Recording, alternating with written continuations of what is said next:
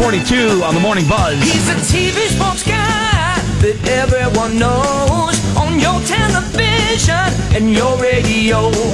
A Morning Buzz member, a part of the band, and we call him Fredo. He's the friggin' man. Ladies and gentlemen, it's Come on, it's Eric Freetime. From Buzz and Fredo are side by side. NBC Boston. Come on, it's Eric Freetime.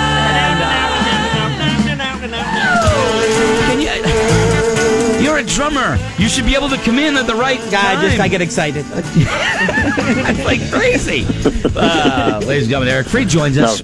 From Good drummers know when to come in at the right time. Yeah, they do. That's true. Good drummers do. Ouch.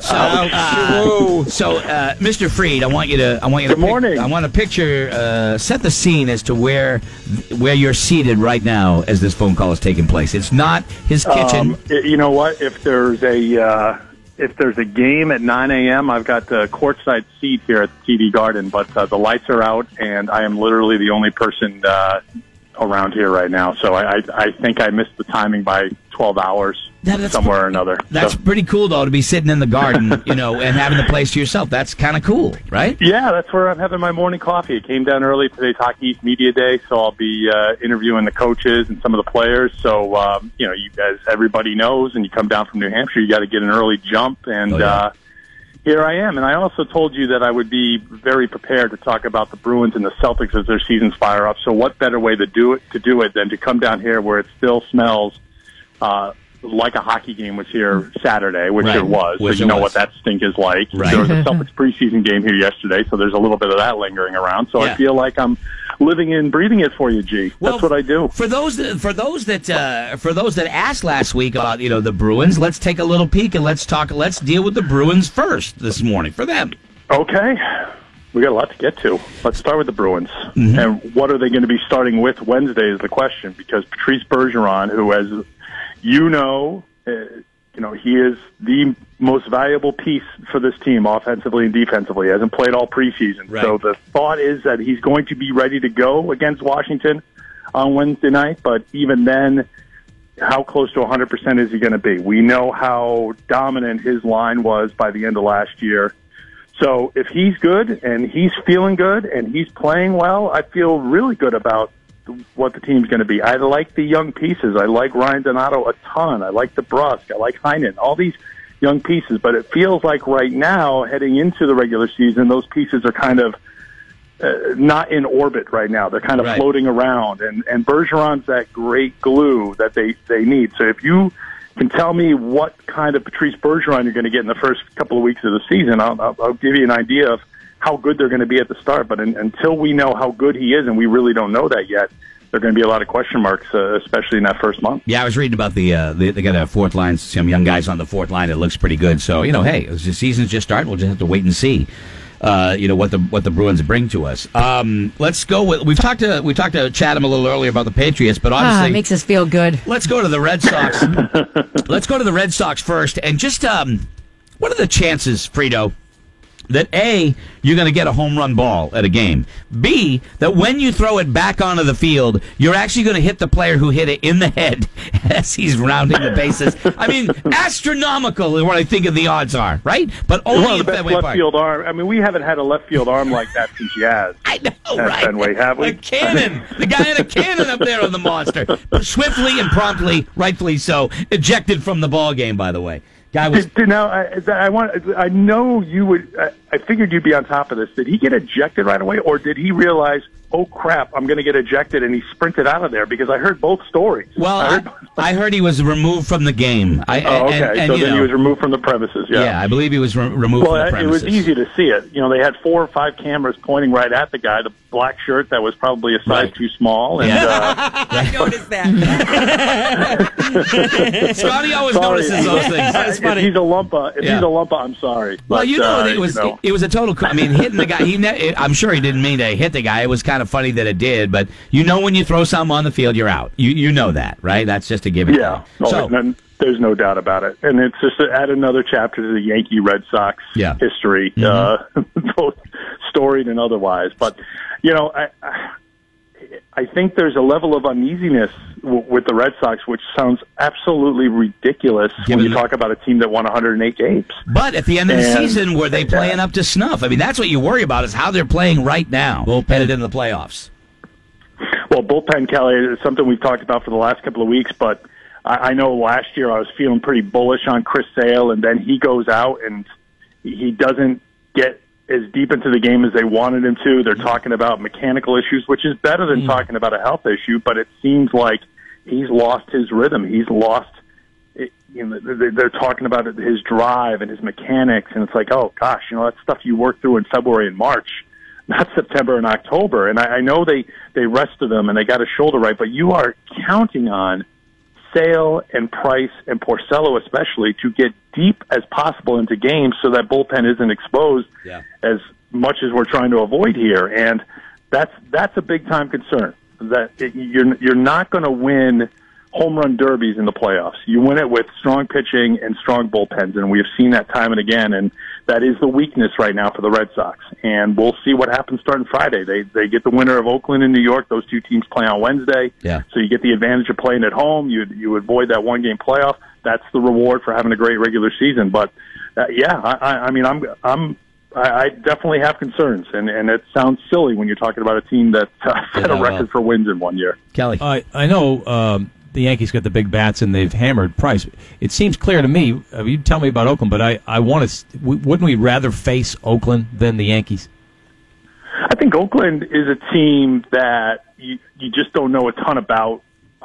You know everything about the Yankees because you play them so much, and you just play them this weekend. And I know, Kelly, like this weekend was a throwaway. People were wringing their hands Friday and Saturday. I mean, I think Alex Cora referenced it. It was like spring training. So you're not going to really get an idea, but you know throughout the course of the season what you have. And you've got Aaron Judge coming back off injury. You don't want to face him.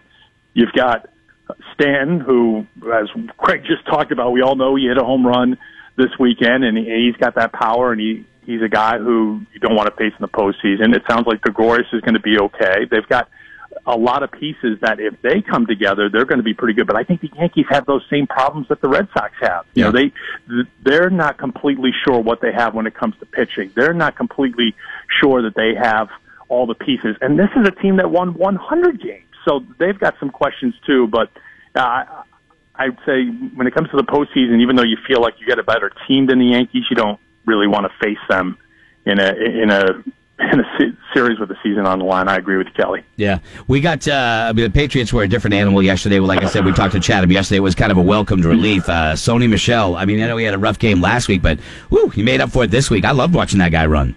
Yeah, I obviously couldn't hear what Matt had to say, but I'd be interested to see, and I think Matt has that kind of long view as well. When Michel, you got to look at what he was being put into in those first couple of weeks. It was like his preseason because he didn't have a preseason. And, you got to give him time to, find his way. This isn't, even though he played in the best college football conference, this is night and day compared to the SEC. And, I mean, there were a lot of good things. I mean, I think it was the same old AFC East, though. I mean, the Dolphins, it seemed like every other play there was a flag, that the Miami couldn't get out of their way, that the Patriots could do whatever they wanted to against them.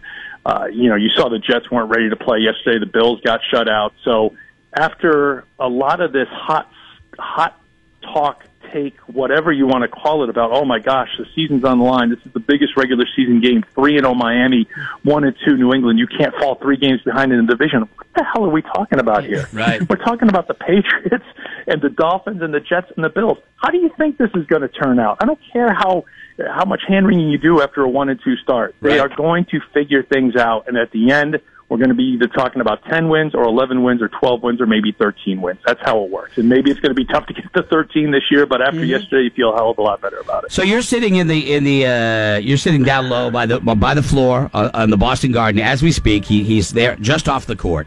So tell me, Frito, in the empty Boston Garden, which you're seating, what's been your favorite memory in that building to this point?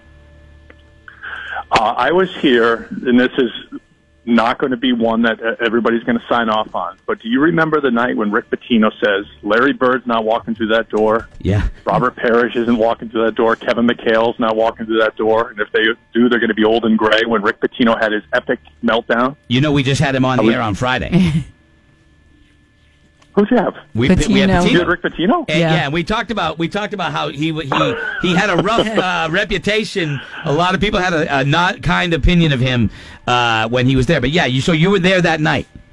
So we were there. I was hosting the pregame, halftime, and postgame, Yeah. and I just remember sitting there because I'm looking at the spot. I had this little corner up on the 6th floor with my back to the court, and it's like he finishes up, and they come back to me, and I'm like, I'm from the Greg Kretschmar school of I am never speechless, Right. but that was a moment where it's like, okay, that one's going to last forever. Oh, So yeah. that to me is one of the vivid memories. Now, you got to remember, I've been in this building for a lot. I was here for the Pitino years, which were bad. Right. When I was the Bruins pregame and intermission host, I had Dave Lewis was my coach here then. They were bad then. So to see, the Bruins win the cup, to see the Celtics, I mean, they're on the short list of playing in the NBA Finals.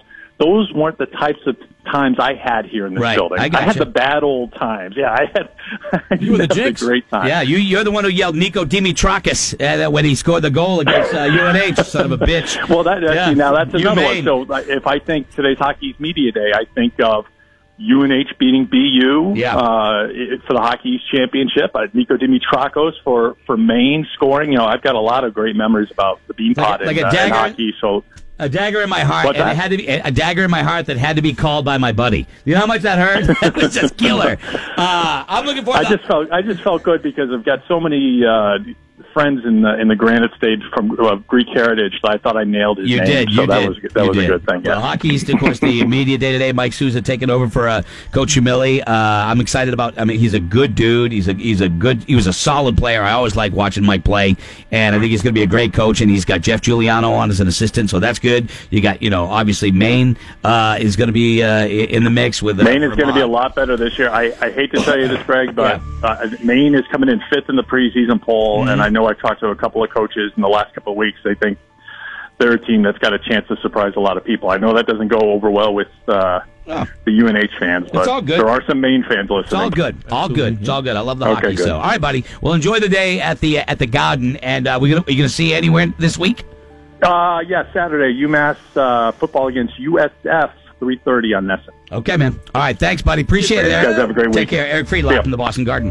I would just sit there and just take it in. Yeah, but to him, he's done Just it work. I for know. so long that I know, but it's not the same. It's not lost on him. When Frito, I went. Frito was doing the Red Sox game there back in 2001 when they first won the first championship, 2004. Sorry, and that season. And when I went to see him, he got me down on the ground on the playing field. First thing I did You was, get down on the ground. you know what I mean. He got me to. I got out on the field. wrestled. Is what I meant. I didn't man wrestle. Stop in like 7 or 10 minutes. Oh, come Stop. on. All right, stop with that. Okay, for God's sake. It's got to stop in like 7 minutes. The first thing I did was drop something on the field so I could scoop up some dirt and put it in my pocket.